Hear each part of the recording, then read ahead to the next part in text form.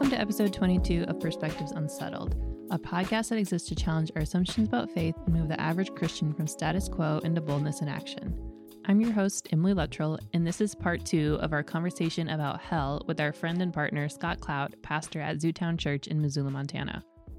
In this episode, we talk a little bit about the logic around these different views of hell, and we also talk about the implications they have on our lives as individuals, as Christians, and as people who work in and are interested in international missions.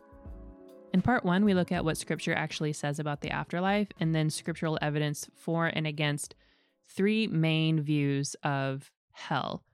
We also define some terms that we use throughout the rest of the conversation. So make sure you're all caught up with our episodes before jumping into this one.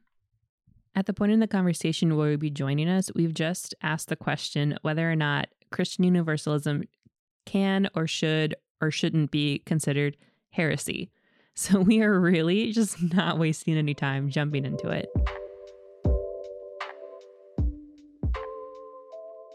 The one thing I just want people to know who are listening to this, I don't care if you believe in hopeful universalism. You should, because early church fathers thought you were the heretic. But to call this heresy is just completely ignorant of the history of the church. It's just completely ignorant of it. It was the majority view for 500 years, the majority view. Augustine was a universalist, Augustine, and then he switched. But the last 20 years of Augustine's life weren't that great. Like, he kind of went off the rails. So I actually think because he denied universalism as a thing, it actually led him into a deeper religion. So he started making up double predestination. And it ended poorly for him. And so I guess that's my biggest thing, is to call this heresy and just try to kill people who believe in this, who actually believe God's that good. That says more about you than it does about the universalist.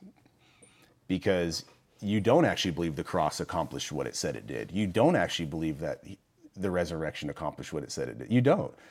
And so Augustine said this: "There are very many in our day who, though not denying the Holy Scriptures, do not believe in endless torments." He just said, in our day, most of the people, they're not denying the Scriptures, which is what he's saying is, I see it there too. Mm-hmm. And he goes, they believe that they won't be tormented forever and ever. So that means eternal conscious torment was the minority view. It was the minority view. Fast forward during that same time, Gregory of Nyssa. Gregory of Nyssa was a Cappadocian father, and here's why this is important. John Mark, the author of the book of Mark, started the church in Alexandria. His bones are still buried there, supposedly. It's like one of the oldest churches in the world. John Mark was trained under Peter, Barnabas, and Paul. That's who he was trained under. I'd say he has a pretty well-rounded theological viewpoint, okay?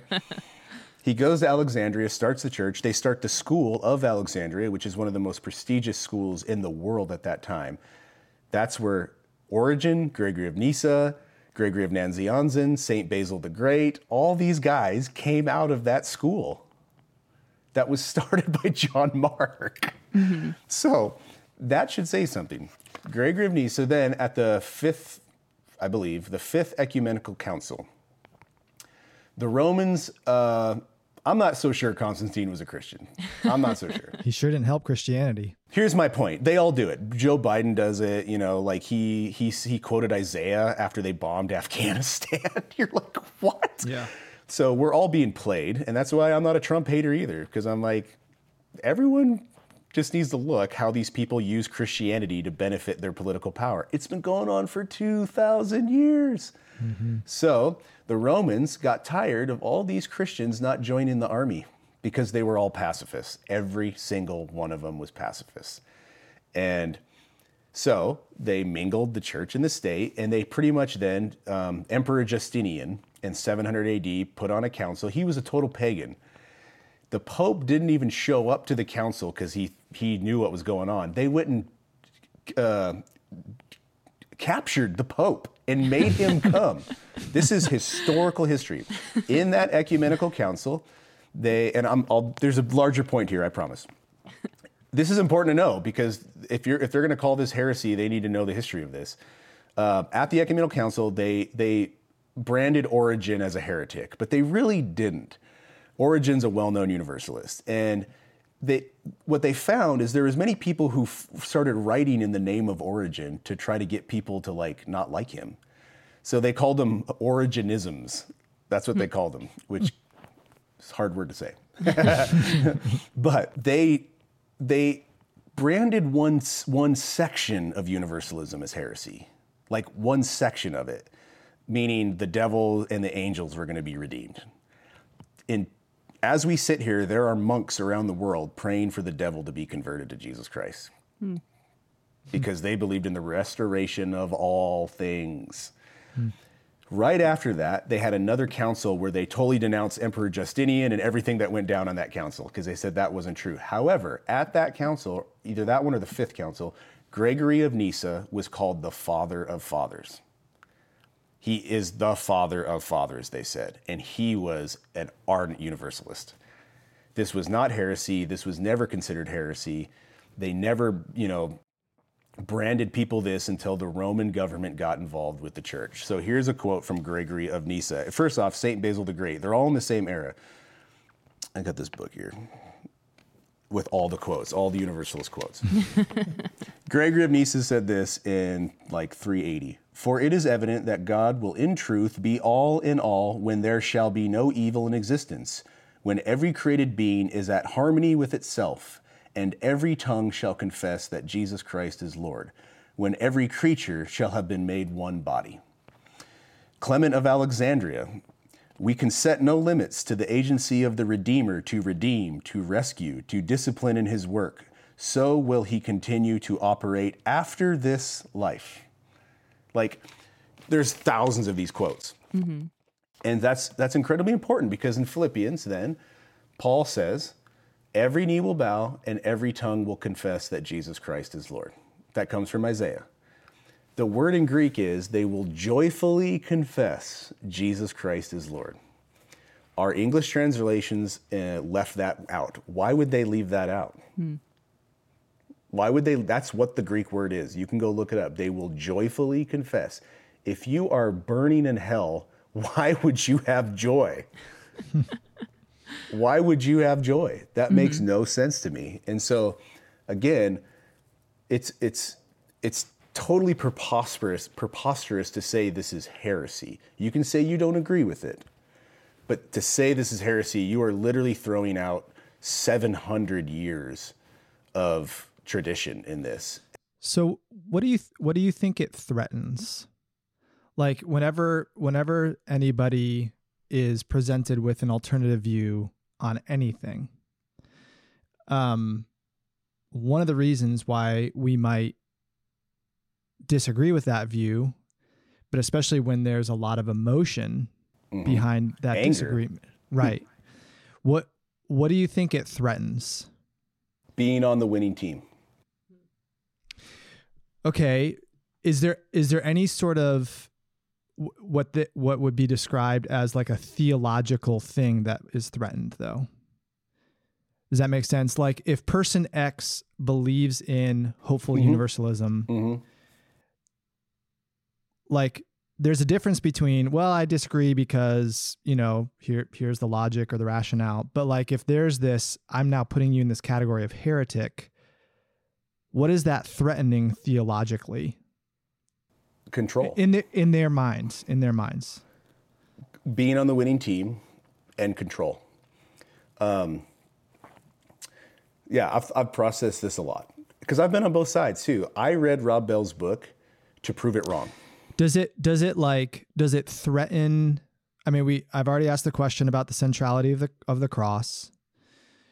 Does the person who puts this hopeful universalism in the category of heresy, do they feel like it threatens Jesus? Does it threaten the cross? Does it threaten? I think it can threaten people's sense of justice. Okay. Because Yeah. you hear that God is just, that God hates evil. And so, well, if that's the case, how can he then love somebody who is evil? Mm-hmm. Even people who aren't Christians, see stuff on the news, and there are people who are like, well, they deserve to burn in hell. And so there's this sense of like evil gets paid out.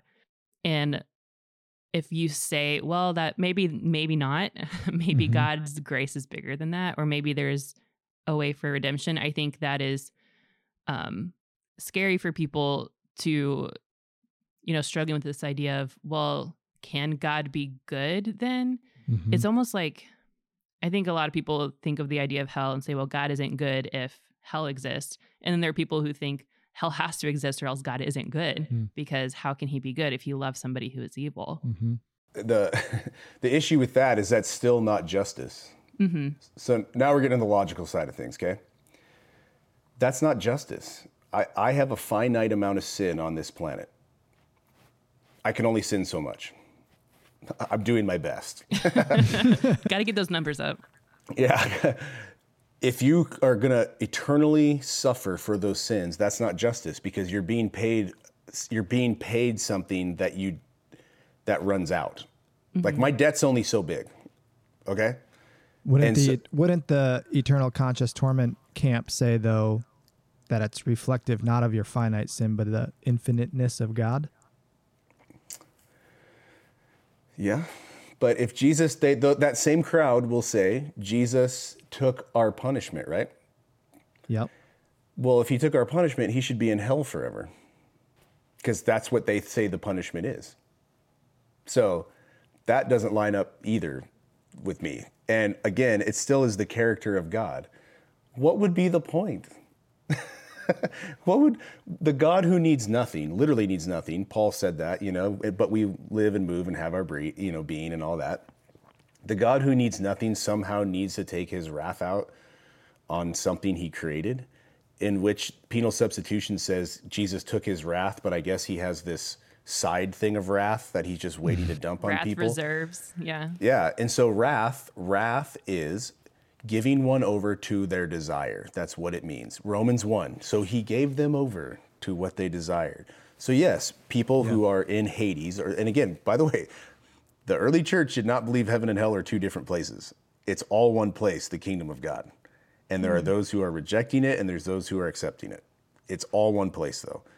Again, if that's true or not, I don't know, but that's how they viewed it. And so I just don't see that logically makes sense, that God would create something knowing that it's going to be tortured forever.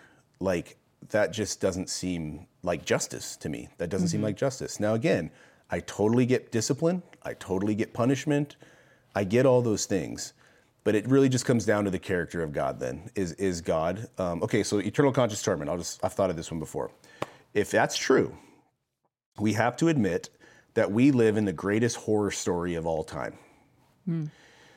That there's this one big house called the cosmos, and there's all these good people who have, not even good, who have accepted the invitation to the party, and they're upstairs partying. But then there's this basement, and that basement's on fire. And all the people are upstairs throwing a party, knowing that it's on fire downstairs, and the one who claims to hold the keys to the door can't do anything about it. Mm-hmm.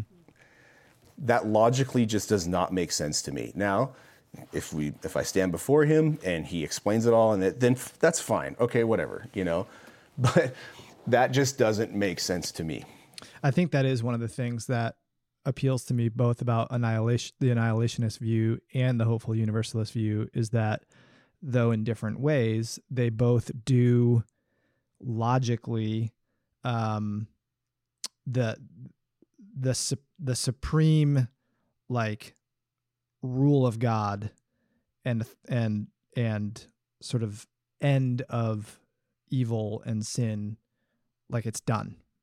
Like there's not like your example, there's not like another floor of the building that he's, well, I can't do anything with that, or that sucks. Powerless over that area, or So yeah, I think that is an interesting Yeah. side note. You referenced this just briefly, and so I thought I would just put a name to it. That view, I had not been exposed to this either. It's actually the Eastern Orthodox view of hell, which is that idea that heaven and hell, there is no difference in terms of like place, quote unquote, but it's more about the experience. Yeah. In other words, everybody is in the presence of God, but how we experience him is the difference. Yep. So just to some people that feels like hell. Right. And so I don't believe in hell because it's not a real word. It's Hades. It's the new kingdom. It's this place where everyone goes. And I believe hell is now and it's inside. Okay, so you are the temple of the living God, right? Mm-hmm. You have the high priest living in you. So there's definitely spiritual language to all of this. James says you can draw out hell with your own tongue. Your own tongue can bring out hell. Every time I am short with my family, every time I am, I say something to wound, that is hell. That's hell. That's hell. And I think so. Again, yes, I believe in the second resurrection. And those who are presented the good news of Jesus, and there's still so many logical problems with that. Because what if it wasn't presented right? Right. What if that wasn't presented right? I mean, right? And then you asked earlier why even if someone who hasn't heard, they get special grace. Why do we want to tell them? Mm-hmm. Why would we want to tell them then, right? So there's a lot of logic that goes into that. And we'll talk about the kingdom of God here. But so yes, there's a fearful expectation of those who've rejected Christ. And when you stand before him on your judgment and he flat out lays your life, what you were about, all kinds of things, your heart, your intentions, all the wounds that's been caused, everything. You bet there's weeping and gnashing of teeth. Like you bet there's a regret and a remorse. I'm going to have that though. Mm-hmm. I'm going to have that. And so I think we take this and we make it into this like, he draws everyone out of hell and then he judges them. He makes them bow because it says every knee will bow. And then he throws them back into hell for his own ego or sense of justice. Mm-hmm. I just don't see that. And 1 Corinthians 15 is what the early church used, not Revelation. They use 1 Corinthians 15 as their end times theology. I don't have a Bible, best pastor ever, but go read it, 15:22. Paul's walking through what the end of time looks like, and it basically says, he will turn the kingdom over to the Father, and then he will have all his enemies will be under his feet. He doesn't make a distinction here. Have you ever noticed that in that passage? He never says, well, you guys are over here. He says all of his enemies, because we were all enemies of God, all of us. And he sits on his throne. The interesting thing is, what seat does he sit on, guys? The mercy seat. He sits on the mercy seat, which is what the Ark of the Covenant was all about. You have the mercy seat right on top of it, and they would come and they would do these sacrifices and stuff, but they still were left to the mercy of God. That's what that was. And so that's why annihilationism makes sense in a way. That is a sense of mercy to me, a little bit, like you just don't exist anymore. Mm-hmm. But I just can't imagine that every knee bows, every tongue confesses Jesus is Lord, and then he doesn't receive them. That's why, and again, that's in the next age. So I don't know how long that goes. I really don't know how, but to me personally, it doesn't bug me, even if everyone does just walk in. Mm-hmm. Because can you imagine, like, if you are this God hater, atheist your whole life, and then he still redeems you? Jesus looked right at the Pharisees and said, those who are forgiven much love much. So who's going to be the best lovers in heaven? The ones who what? There's so much theology in those stories with Jesus that he was pointing people forward to this. But the kingdom is now. So I want to get sin out of my life now, not because I'm afraid of getting burned or because of my judgment, because I'm afraid of hurting my kids. I do not want my kids to carry on certain characteristics that I have. I do not want my kids to make the same mistakes that I have. I want to get that crap out of my life now for other people. Secondly, for myself, because I can feel hell here. I can feel it. And I don't want that here. So he everyone's salted with fire, but salt is good.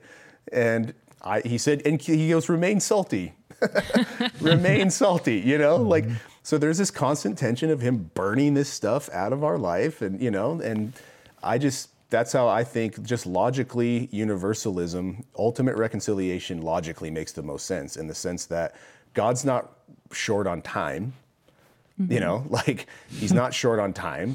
So who are we? And even Martin Luther confessed at the end of his life, who am I to put limits on God's grace, even in the afterlife, you know? So I don't think I think more damage has been done by trying to convince people that, you know, Jesus is like, I have an offer for you. Love me or I'm going to burn you. That's a weird offer. I created this place. I'm totally good and loving, but I created this place that you're going to go. So you either love me or I'm going to burn you forever. James says mercy triumphs over judgment. You know, and even some of those, these are the hint verses, man. Like, where sin abounded, grace abounded all the more. If you believe in eternal conscious torment, you believe sin wins. You just do. You believe that sin and death will win in the end against God, and he just couldn't do anything about it. Well, Paul said, where sin abounds, grace abounds all the more. So it just kind of keeps going out into eternity. And I just think it's logically, one, it's not heresy. It's just not. I believe Jesus Christ is the Savior of all mankind. I'm not denying Christ's divinity. I am not denying Christ's power. In fact, we're giving him more power because he actually is going to finish the job. However, he will not coerce anybody in love. How long that takes, I don't know. Or he's going to annihilate them, or they're just going to fall into non-being or whatever that is. But I just view Jesus like when he says, I am going to redeem all things. I think all things means all things. I mean, it either does or it doesn't. What is it? What is all things then? Yeah. I think what is that? That is I mean, it's cool to hear it articulated that way. And it's this reality that regardless of where you land on these different views of hell, like it is the person of Jesus Christ is what it's all about ultimately. And so I think that is an important thing for us to remember for those who are going down this conversation or even open to this conversation, is at least as in my limited understanding, like none of these views minimize the person of Jesus. No. And his role in salvation. Like, we might have disagreements on some of the logic or some of the scriptural, interpretation or thing like that, but I don't hear anything in any of them that minimize or reduce Jesus. Which one makes him greater? Right. I mean, yeah. That's So again, for people to continually say like this is diminishing the cross, like you said, or whatever, right. I'm like, no, I think it makes him look that much greater, and I want people to live for Christ now. Because and this is the old saying: before you give them the good news, you got to give them the bad news. Well, I do think I don't ever see the gospel presented that way.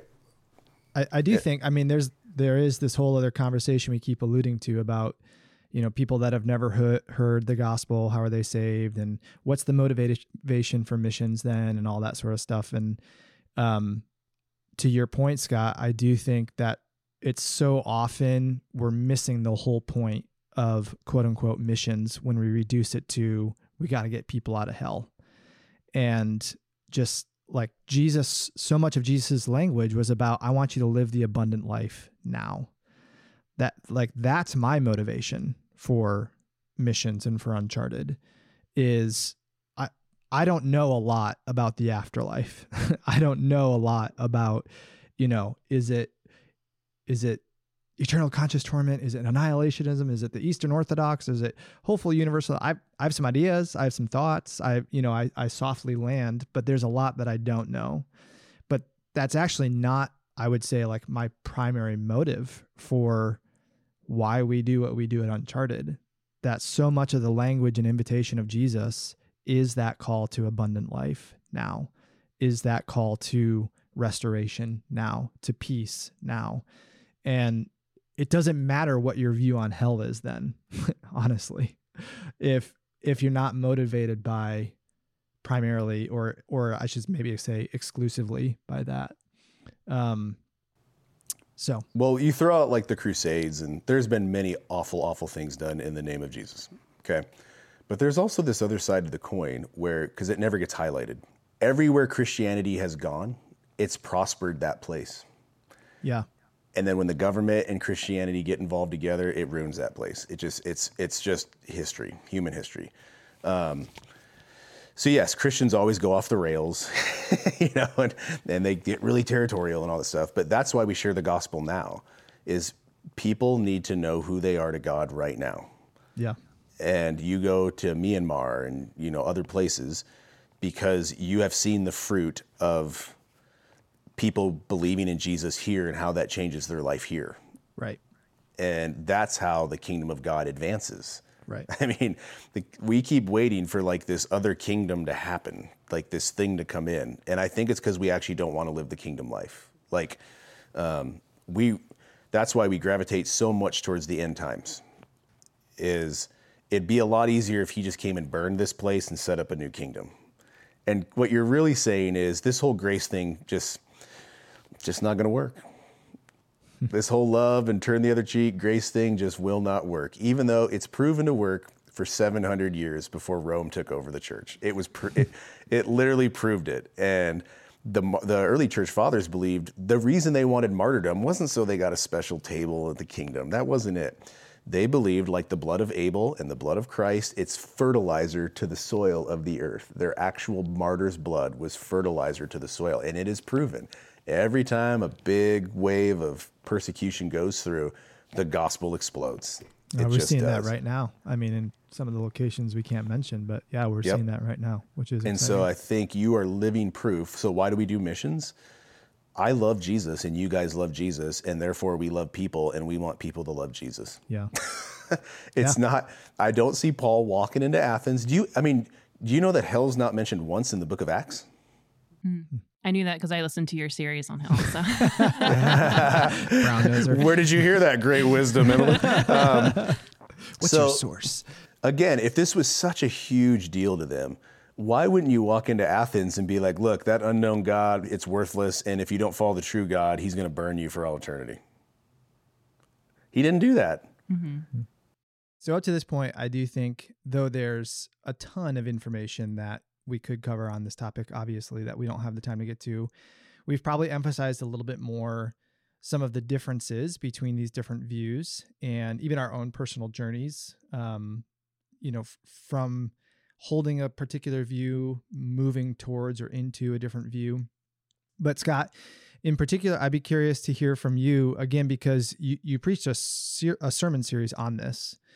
And so you had to take this from a, book heavy, theological, philosophical, and distill it down into a context in which people in your congregation could not only receive it, but wrestle with it, implications in their own lives of different elements of this. So while we've highlighted some of the differences, could you focus for a few minutes on what are some of the common generalities or similarities between these three views? Even if there's nuance in terms and things of that nature, like what are one or two or three things that when you step back, they actually all hold in common together? Well, I think, and that's where, just to not reiterate, but clarify, like when I talked about like there is no hell, what I just mean like in the last 800 years sense of hell, like Dante's Inferno, medieval art, and there was a huge shift when there was a church split with the Catholic Church and then the Reformers from 700 years before that. And so what I'm saying is like the terms Gehenna. Gehenna is the garbage dump outside of Jerusalem. And when Israel was destroyed by the Romans in 70 AD, they were thrown into Gehenna. And I think in Mark and in Matthew, when he's talking about, run off the rooftops into the hills and all kinds of stuff, he was talking about the destruction of Jerusalem. And then the worm dieth not and all that stuff. But there's also a spiritual message behind that too. Mm-hmm. So I'm not saying just because it was a garbage dump that Jesus spoke in spiritual terms. So I do think the realities of Gehenna do equate into the afterlife as well. So I will meet the infernalists there, and I think that's a common theme. There's fire, for sure. I mean, there's fire in all of them. And that's the misconception about universalism, is they think it's easy. And whenever people say like, oh, it's just easy believism, I look at Jesus and I was like, does that look easy to you? Like, did it look easy to save mankind on the cross? I mean, it's such an odd view of what easy was. It was easy for us in the sense we believe, but then we walk through hell's fire our entire life as we're refined. I mean, so there's no easy about this. So just because universalism has the hope that everyone will enter, it doesn't mean there's not fire. It doesn't mean there's not weeping and gnashing of teeth. We take all those seriously as well. So I think that's the commonality, is when you stand before God and he displays what your life was about to your deepest heart's intentions. And I even believe the ripple effects of what your decisions were for humanity, like people in your life that were hurt. You bet there's weeping and gnashing of teeth. You bet. But then it says, but he will wipe away every tear. And we never connect that to it. And every means every. And that does mean we're crying. We're crying at our judgment. I mean, take it as you will. So it's not like we sit here and say that like, oh my gosh, it's just going to be cake. You know, you can do whatever you want. That's not what universalism is. And so I do see the commonality with the fire. It's just the difference is it a refiner's fire or is it torture? I mean, that's a big difference. Do you believe in a God of torture or do you believe in a God of refinement? And the verses that line up with refinement compared to torture, it's not even close. He's a refiner's fire. It's what it is. But how that plays out, I don't know. So the commonality is everyone goes to a place. Everyone goes to a place. The problem, here's where the real difference started. And as I was talking to you earlier, I hate to pick on the reformers, but they did do a ton of damage with this. They just did. And I'll just give you an example. So if I could introduce everybody to a book, one of the best books I've read on this is Christ, the Conqueror of Hell, The Descent into Hades from an Orthodox Perspective. It was common knowledge that Jesus went to Hades for 3 days. I mean, it was in the early church. And then the reformers came along and they said it was symbolic. And so this book walks through the earliest manuscripts of that have been found about what Christ was doing on those 3 days. So like that's part of the gospel, that he descended and defeated Hades, and it wasn't symbolic. I mean, he literally did that. Now they debated whether his body went or just his spirit. This book's great because he goes through some early church father, Augustine, believed he just went for the Old Testament righteous and the righteous ones, not everybody. But the earliest manuscripts found in some of the oldest monasteries in the world say he took everybody out. He took everybody. That was the finished work of Jesus Christ. And so I'll just read one quick thing and then I'll compare it to a reformer. So this is one of the earliest manuscripts ever written about the descent into Hades. And it says, "You rose from the dead and raised with you those in hell. Blessed are you, the God of our fathers. By your death, O Christ, you destroyed the power of death and raised up those who were dead from every age. Victorious over hell, O Christ, you ascended the cross that you might raise up with yourself those who sat in the darkness of death. When you descended into hell, you raised with you the whole man lying in dust." I mean, these are the earliest writings of what he did in Hades. And so we can, it's hard to agree on some of these when there's certain denominations who don't even believe he went to Hades.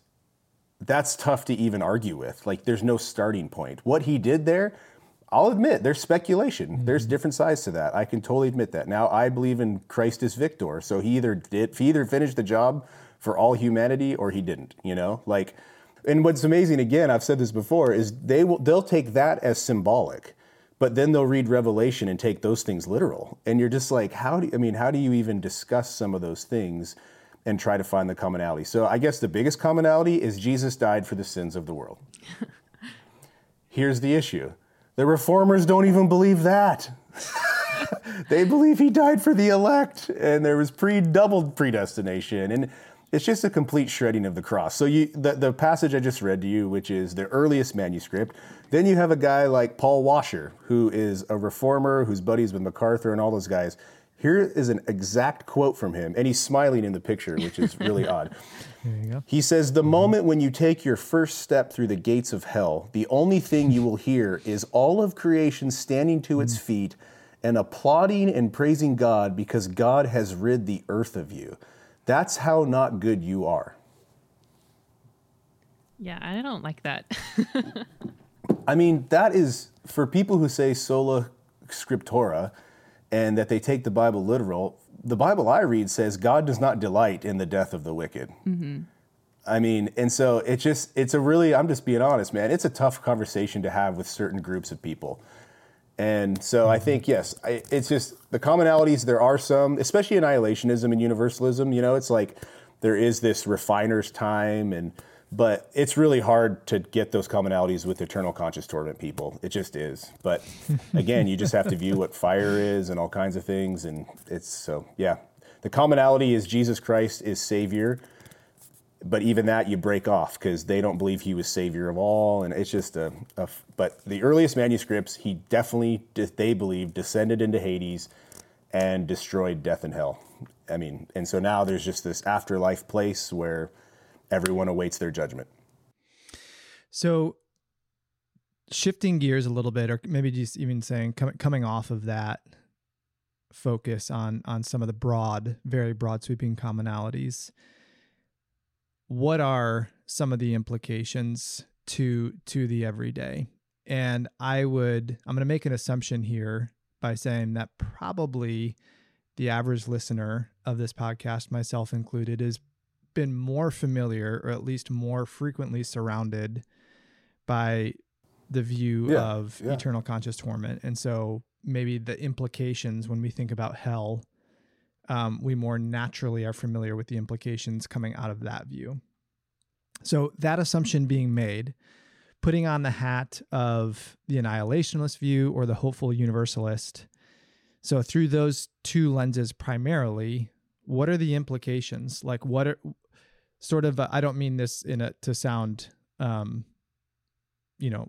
mean-spirited, but like who cares? Like what are the implications, both personally, individually, but then here we are, we like to bring it back to this framing of here we are, a podcast that is hosted by an internationally focused ministry doing what we call mission work.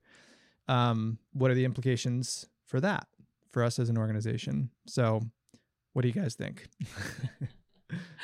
Well, I think, Scott, you brought this up earlier of, does anybody really, when it comes down to it, actually believe in eternal conscious torment? Because if you did, how could you be doing anything else with your life other than trying to evangelize people? If you really believed, if there are going to be souls being tortured forever, like the crazy street preacher at college campuses would be the only sane person. He believes it the most. Yeah, he believes it the most.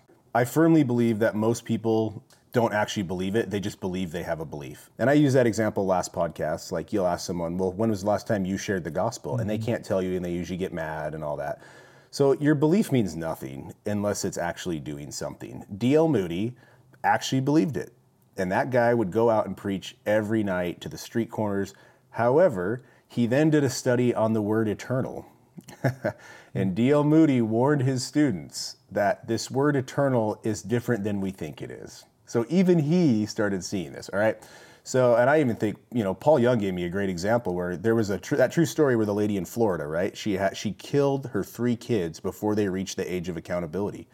Mm-hmm. She killed them because she didn't want them to ever have the chance to go to hell. And we mock her for that. And Paul Young said to me, she actually believed it. Mm. She actually believed it. And so we throw out these terms and we throw out this divisive stuff that never really has real implications in our individual life. It doesn't, I said this last podcast, I truly believe that people who believe in eternal hell, they really do want people to go to heaven. I'm not putting them down. Mm-hmm. There's people who have dedicated their entire life to this because they want people to go to heaven. And I think that's admirable, but I also think that's milk. That's just, we've been trained in the milk. Just get them to heaven. And Jesus is redeeming this planet. He just is. And so I believe we go through hell every day, and this has major implications. Like if I tell my kids to just go do certain things and they do it because they're afraid I'm going to beat them, what kind of real relationship can you ever actually have? I mean, honestly. So the fear of the Lord, I get that, but that's a reverence. It's like you shouldn't fear man over God. You shouldn't. But I don't think what he meant by that was because I'm the one who will really mess you up, So I think some of that strong language was needed the same way we talk to our children. Like, don't touch the oven or else you're going to burn your hand. And when they do, we react harshly because I'm mad they got burned, not because they disobeyed me. Which is still motivated out of love. It is. And so that's the fire of God. God is love. Everything he does comes out of love. That's just who he is. So yes, he has justice, but he is love. So his justice comes out of love. So everyday implications is if I'm constantly doing something out of fear, it never equals true love relationship. And so that's why I think you start with Hades, and hell has been defeated. You are his, and that is the best motivator rather than this constant. I mean, I lived years as a preacher that I was worried if I preached something false, I was a heretic and I was going to go to hell, even though my heart never thought that once. Like, how can I deceive somebody? It's never thought that. Yeah. So in your everyday implications for yourself, I think it equals an absolute freedom. Just the hope of this is an absolute freedom, because then, like, you're constantly trusting people to God. You're constantly trusting them to God, and you just act in the moment when the Spirit tells you to talk to them about God's love. I mean, they just do. And it's like, that's where, again, the reformers I struggle with, because I read that Paul Washer quote, and even the reformers will say, well, that's harsh, but they believe it. They just don't want to say it. And I'm like, what would you rather? Would you rather just be able to say what you believe? And so, yes, I think it has personally, it has freed me. And I have not once heard one person say to me, now that you're talking about universalism and annihilationism, I'm just going to go sin and do whatever I want because I'm going to get it anyways. I have never heard that, not once. It's the opposite. It's the complete opposite. Because I truly am in love with Jesus Christ and I know what he did, and not only me, but my sin affects other people that he died for and who are also saved, it makes me not want to do things that are bad. It doesn't make me want to hurt people. It takes away your power, like you want to gain something in this world. And, it totally strips you when you see how big God is and what his salvation actually was. Mm-hmm. Like, you can go look at the people in Myanmar who are abusing people a lot different when you actually believe Christ isn't there to punish them. Christ is there to save them, Mm-hmm. Like, it has major implications in how you view your children, everything. It changes your view of God. It makes it more loving. Yeah, one thing that I think has changed for me whenever I started thinking more, or just thinking differently about stuff like this, is looking at like the parables that Jesus taught were taught to me as parables about hell and heaven and about judgment, and then re-looking at them and thinking, really, they're just about the importance of life right now as it is. Yeah. The parable of the goats and the sheep, where, at the end of time, I guess, and there's judgment and God is separating the goats from the sheep, and the goats go to hell basically and the sheep don't. That always super scared me as a kid, or just like a young person in general, because like I've always been a Christian or believer. And so this idea that like, well, you could think you're saved, but you're actually not, like, that was scary to me. Yeah. And then looking at it again, thinking, well, it's really not about, punishing people, catching them off guard, like tricking people into thinking they're safe and then actually you're not. It's really putting more emphasis on loving people right now as you can, as opposed to just trying to check off the boxes to make sure, I'm going to heaven when I die. That in Middle East, the goats and the sheep look exactly alike. Mm-hmm. They look identical. Goats were just jerks. They were headbutting, they were selfish, and they're hard to train. Goats were hard to train. Sheep were easy. And so, meaning not easy, but they came back easier. But, goats eat trash. They are always headbutting each other for power, but they looked identical. So I think the major point with that was like, I'm going to separate the fake ones from the real ones. And I don't think that was a one-time thing. We see it in the church all the time. Like we see it now in the church. Some of the ones that look like sheep are actually goats. And they're doing everything for selfish gain. And, we've talked about this. But so even that passage, there's so much nuance to that. And I said it last podcast, the word eternal is in the next stage. And the word judgment is kolesis. Anyone can look this up in their lexicon. It is a tree pruning term. That means to cut off the bad so the new can grow. So even the goats are being redeemed, but they're just they're super stubborn. So, and I'm a goat sometimes. And so that's what I mean. Even in the next stage, I don't know how this plays out. People could deny the love of God for a long time. They literally could. But who knows? My point is, does God give up? Does he just say, well, I've done all I can? I just don't see Jesus doing that. But that's my personal opinion on that. Yeah.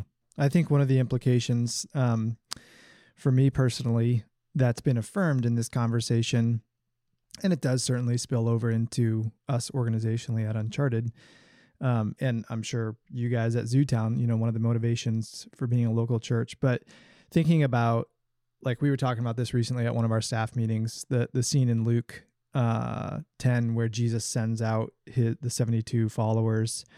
And I'd never really paid attention to the fact that he sends them out, but then right away it says, these are the cities I'm coming to also. Mm-hmm.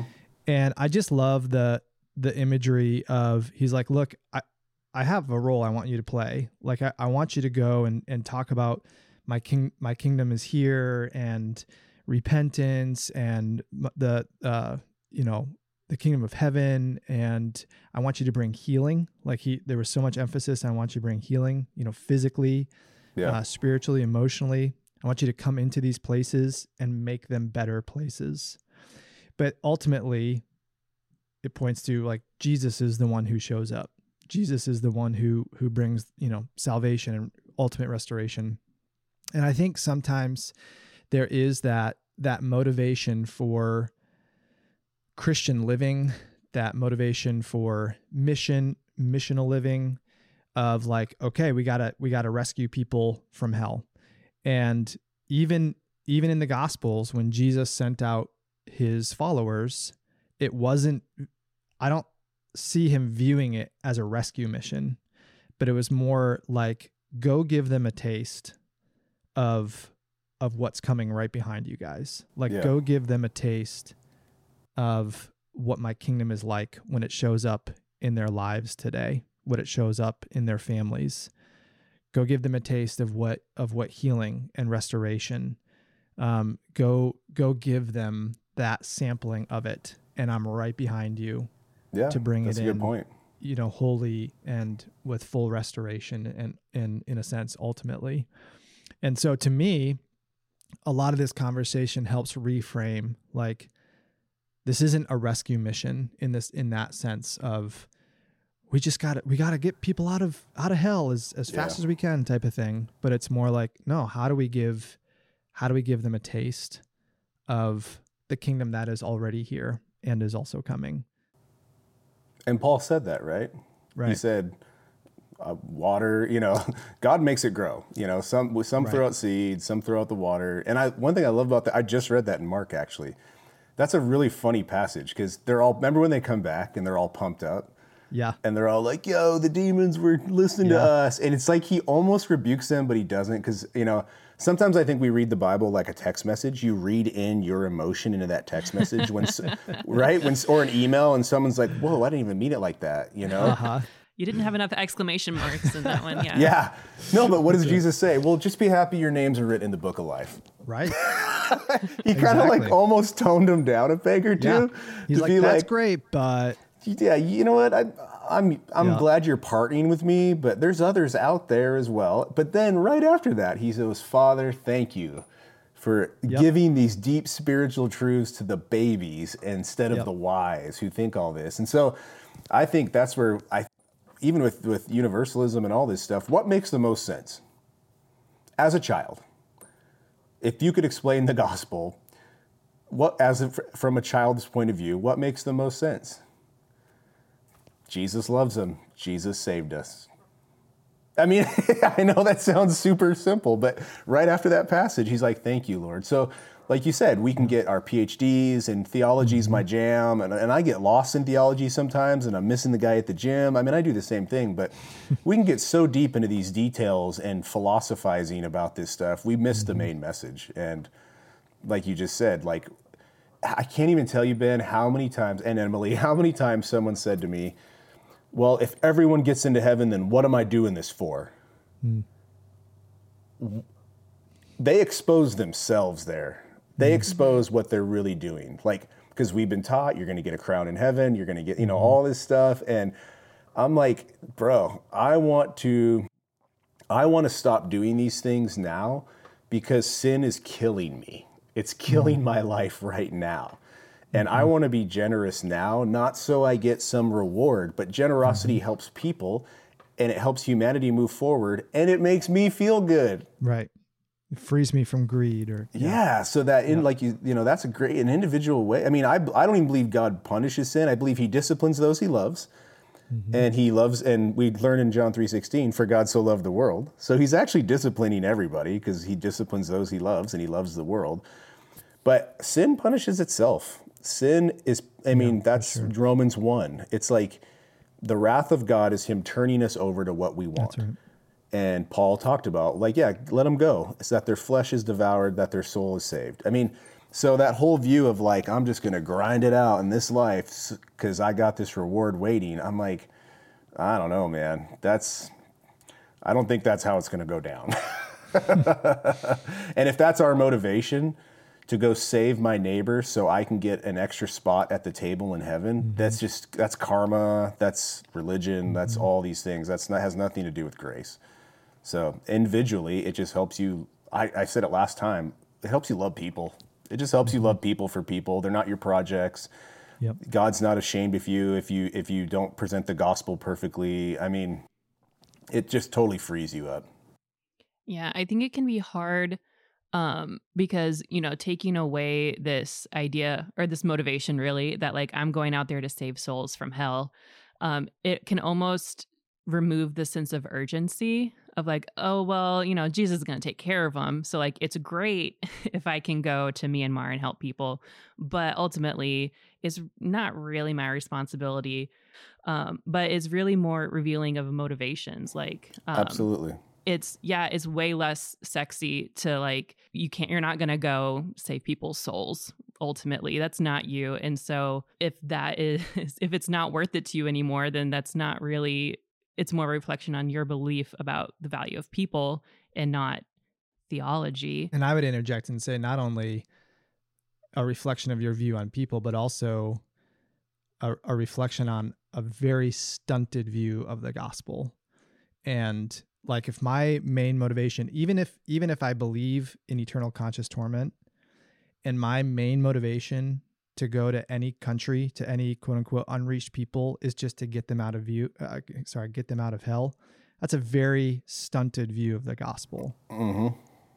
Because that's not the whole message of the gospel. The whole message of the gospel is the here and now, just as much as the there and then. And absolutely. It is so if my main motivation is to just get people out of hell, does that mean we don't care about things like injustice, that only, it's only when God returns and all those bad people are thrown into hell, that's the only justice I care about? No, absolutely not. That's what motivates us to come alongside men and women who are in places like Myanmar and Central Asia and so on and so forth, who out of their kingdom convictions are doing things right now that are addressing injustices, addressing felt human needs, because those are true expressions of kingdom living. Yes. And we don't wait, until someday the by and by comes and all of that stuff is addressed. And so to me, even for people who hold to the view of eternal conscious torment, if saving people from hell is the primary or certainly the only motivation for doing mission, then I would say that's an incredibly stunted view of the gospel, regardless of what your view of hell specifically is. Well, to me, it's the missionary view is here too, in a sense that we are going to go do something. This is what drives me nuts with when we're going to go do something for this certain group of town or something, hoping they come to our church. Right? Right. We're going to go do something so we can get the Instagram photo or whatever. And that, you know what I'm saying? And then hoping that because of this act of generosity, therefore we can present the gospel and then we can save them from hell. And I'm like, I just don't think that's what Jesus was talking about. I think he's, when they're like, yeah, don't forget the widows and the orphans and the poor. Like, they didn't say, just so they start coming to your church. Right. They were like, and so that's why I do believe in Hades, the afterlife, but I believe hell is here, man. It's here. And there's people who are living in hell in Myanmar. And so why, again, is if our motivation is to simply do something so the gospel can be presented, we're missing that the gospel was already presented when Uncharted went there and fed them and gave them food and gave them medical supplies and vaccines or whatever it is, right? Like, that is the gospel. And that's what the sheep and the goats was talking about, right? Like, so we believe the gospel is simply just a message when really the gospel is just a kingdom way of living here and now, Yep. So that's the gospel. That's why we go to Myanmar. That's why we support you guys. That's why we go to Belgrade, is because, like you said in Belgrade, or can I say that? I'm sorry, you can edit it out. Yeah. No, that's good. You said it's like a metropolitan town that is dead. We want to show them that these blessings are great and human advancement is great, but you're dead in your soul, So all of this doesn't matter. And so we're here to give people life. That's why we go share this overseas and stuff, is because people need life. Exactly. And Jesus is life. He didn't say, I even give you life. He goes, I am the bread, I am the life. And so to me, I just get excited even talking about it that way. I love just like for you guys to go over and like you've been. Okay, well, that's the one you can't say. So Okay. You can edit that out. I can bleep that out. You've been to this part in somewhere overseas. Central Asia, where you're just there to help people, right? Yeah. That's the gospel, man. It's holistic expressions of the gospel. It's when Jesus showed up, every part of the human life was transformed. That is the incarnation. Yep. Yeah, certainly my understanding of other faith worldviews or just any worldview is limited. But when I look at the places where we work internationally and the majority worldview that's held by the people there, I'm struck with a consistent theme of fear and hopelessness. Yes. Fear and uncertainty. Like whether it's uncertainty about my eternal future or uncertainty about, is there even an eternal future? Uncertainty about like, will I get to whatever place I think exists, and has my behavior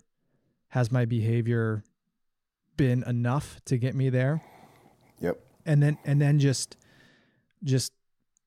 hopelessness, about what do I have to live for today?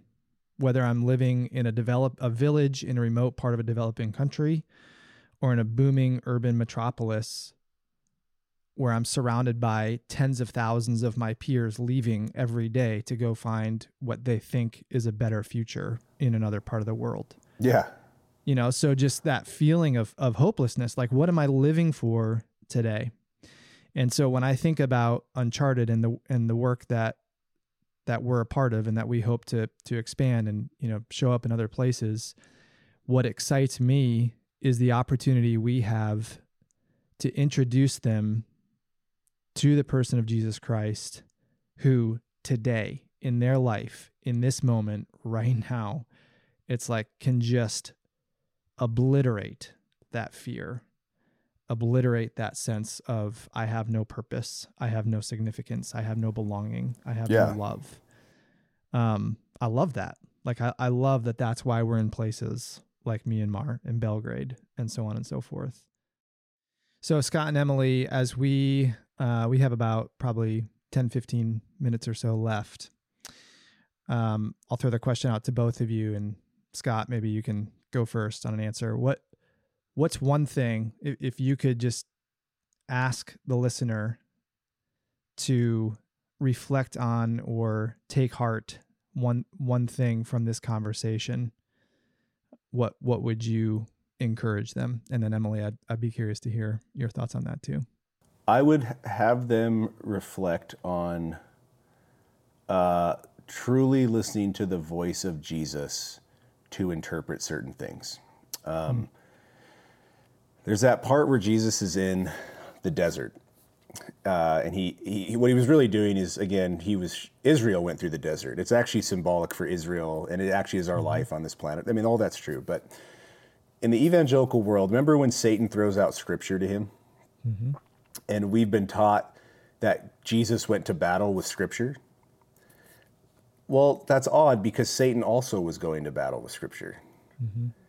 What Jesus was actually doing there is he was interpreting scripture, and he was not going to allow Satan to take those scriptures out of context, and he wasn't going to allow Satan to use those scriptures as a weapon, is what he was doing. So Jesus, that whole scene is him being like, every word that comes from the mouth of God. It doesn't mean the Bible. It does mean the Bible, but Jesus is still speaking. So right. When you wrestle with these things, take it to Jesus in the Jesus that you know. Like, is the Jesus you know setting you free? Because Jesus said the truth will set you free. And if you're not free, you're not in the truth. It's just that simple. And so everything I've said in this podcast, no matter where you land, continue to take this stuff to Jesus, because the early church fathers, and Paul said it, the Bible's spiritual. I mean, these spiritual things behind it matter. They really do. And so do not have a fear of being a hopeful universalist, because Paul said love hopes all things. And the only thing that remains is love. So my hope, and it's more than a hope at this point, to me it's the most logical conclusion, but annihilationism, as I said earlier, that makes sense to me too in a lot of ways. But love hopes all things. I hope that this is true. I hope Jesus is that big. And that's what the cross was. And so just don't have a fear with it, and don't make it a divisive thing. Bring heaven here now. Don't wait for heaven later. Bring heaven here now. And that is preaching the good news. And the good news is Jesus Christ came as a man for all man, died for our sins, went to death in Hades and destroyed it, and rose humanity on the third day. And also what Paul said is today is the day of salvation. Not in the future. Today is the day of salvation. So believe the good news. Believe the good news. And finally, do your own work. Yeah, do your own homework on it. Like, don't just read a commentary Bible. Look at the Orthodox perspective, that book I recommended. There's lots of other ones. And do your own work. So at least wherever you land, it was not out of fear. It wasn't out of judgment. This is just where you're at, and that's where Jesus will meet you, is right there. It's really good. Emily, what would you add to that?